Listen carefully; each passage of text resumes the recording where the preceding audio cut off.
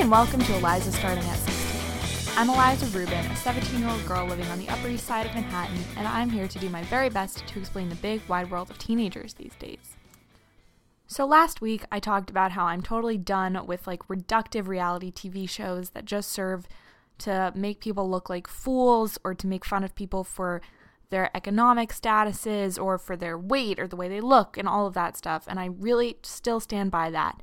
And yet this week, I have joined a Bachelor Fantasy League, which 40 people in my school are doing. For some reason, even though The Bachelor has been on for years, it's all of a sudden, there's a ton of hype about it. And I don't know why, but I joined the Fantasy League because I was I don't know, I'm susceptible to peer pressure or something.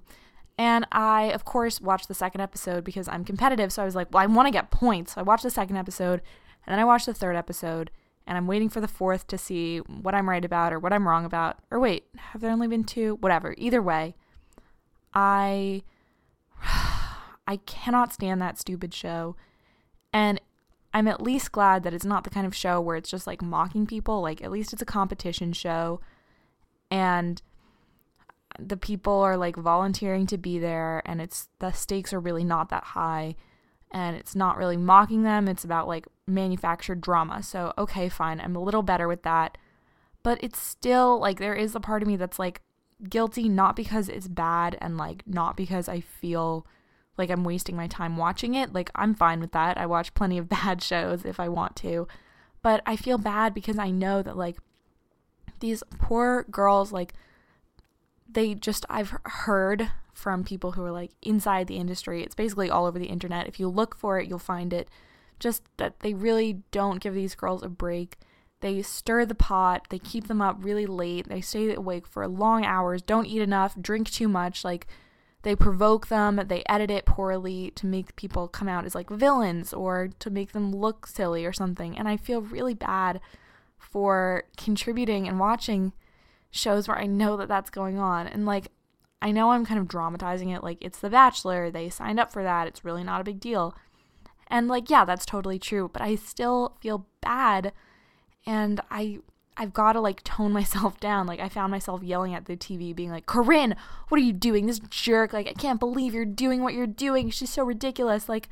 Eliza, it's a TV show. And maybe I have too much free time, although it doesn't feel that way. But how do you wrestle with that? With really wanting to watch something that's fun and a competition that's not really as informative and interesting as a food competition. It's just very hard to stay out of that once you've been sucked in. So I will try to stay above the curve, above the current, keep my head above the current, whatever the expression is, or maybe I'm just making up an expression. That is something I'm obsessed with and also done with. I'm obsessed with The Bachelor and I'm done with The Bachelor. I'm obsessed with this terrible reality TV that I know is reductive, and I'm also obsessed with this terrible reality TV that I know is reductive. Did I say obsessed twice? You know what I mean. So now, secondly, and now a two-parter, something I'm tired of this week. So ever since Serial started, there's been a real trend in people doing podcasts that are true crime. There's a person in jail. Allegedly, they killed someone. Usually that's the case. That's the allegation. Did they do it? Let's interview them and find out. Let's interview people around them and find out. They did this years ago. The format is usually the same. It's me interviewing the person. Here's a ton of dramatic music, fade in, fade out, context, and those can be great and really well done and thoroughly investigated, but it seems kind of tired to me, which is kind of bananas of me to say because it's a real crime. How can you get tired of that? But it seems kind of the same story every time, some variation of it with a little twist. And obviously I don't mean the details are the same. I just mean I'm kind of sick of being dramatic music. Did he do it? Let's find out. Let's go back. I don't know. And that's totally just me. Maybe everybody in the world except me is interested in this right now, but I'd rather hear other things. And the notion that that's super inventive every single time it's done, it's not super inventive. And I'm sure somebody did it before Serial and people will do it after Serial, and it's super cool that people are interested in it. and it can be super interesting, and realistically I'll probably listen because whatever, why not? But I just wish there was like a new format. especially because it seems like a lot of story-based podcasts have the same kind of like musical clip, dramatic, philosophical, kind of ambiguous format where they're all kind of based off each other, and it's just this type. It's the way that there's a type of podcast, a type of segment that's about a crime, a type of way of interviewing people. It just seems to be really repetitive to me, and that's easy for me to say because I don't do a true crime podcast and I don't plan on it at all.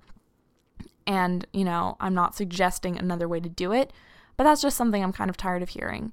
And to go along with that, often it seems like in these podcasts they interview not even necessarily a relevant, like a suspect, but it could be someone who's just an innocent bystander who walked in on someone dying or knows someone who was involved or knows the dead person.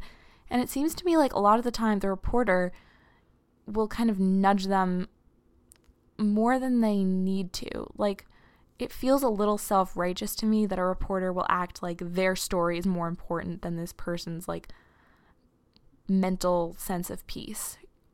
And sometimes they'll just be like, I really don't want to talk about it, and they'll be like, listen, this story, like, I'm investigating this story and it's really important to me, can you please? And they'll like harass them, and it just kind of bothers me that the stakes are really high for one person and really low for the reporter, and the way that it seems like the reporter takes priority over the person who's saying, please don't talk to me about this. And now something I'm stressed out about. I am going to the Women's March on Washington, D.C. in 2 days on Saturday, and a lot of people that I know and love are going. I'm going with my mom. We're taking a bus from Brooklyn at 5:30 in the morning, and we plan on getting home at like 10 p.m. Well, not even getting home because I live in Manhattan, so I'll probably get home at like 11, and it'll be a really nutty day. I'm just worried about the anti-march people who will be in the crowd. I'm worried about people who oppose it, who will be going just to oppose it. I'm worried about Trump supporters who will be there to oppose it. I'm worried about pro-lifers who will be there to oppose it. And it really sucks that every time people try to have a movement, even a peaceful one like this, there's always this fear of invasion. And obviously that's the point. Like, if there was no worry about what other people were doing, if there was no opposition, then we wouldn't need this march. We wouldn't need any of this. But it still sucks that you have to be so worried and like genuinely scared for people's safety sometimes safety from the police, especially if we're talking about like Black Lives Matter marches. And I just hope that all goes well, and I hope that it's something that we'll remember for a really long time. I'm really glad I'm going, despite the ordeal that it is. I'm really glad I'm going, and that I'll be able to say I was there, and I just hope that it means a lot. So that's also something I'm obsessed with this week. It's something I'm a little stressed out about, but it's really something I'm obsessed with this week, especially because as of now, the inauguration is tomorrow, which really sucks. It's going to be a bad day, and at least the very next day we'll have a ton of people opposing that very inauguration in solidarity. So that's it for this week. I hope that if you feel the way I feel about Trump, that you have an okay day tomorrow and you don't get too bummed out, because you kind of need your stamina for the next few years. So that's a real bummer, but have a great day anyway. And if you're going to a march or anything this weekend, stay safe, have a great time, make that history, and come back in a week, because who knows what we'll be into by then.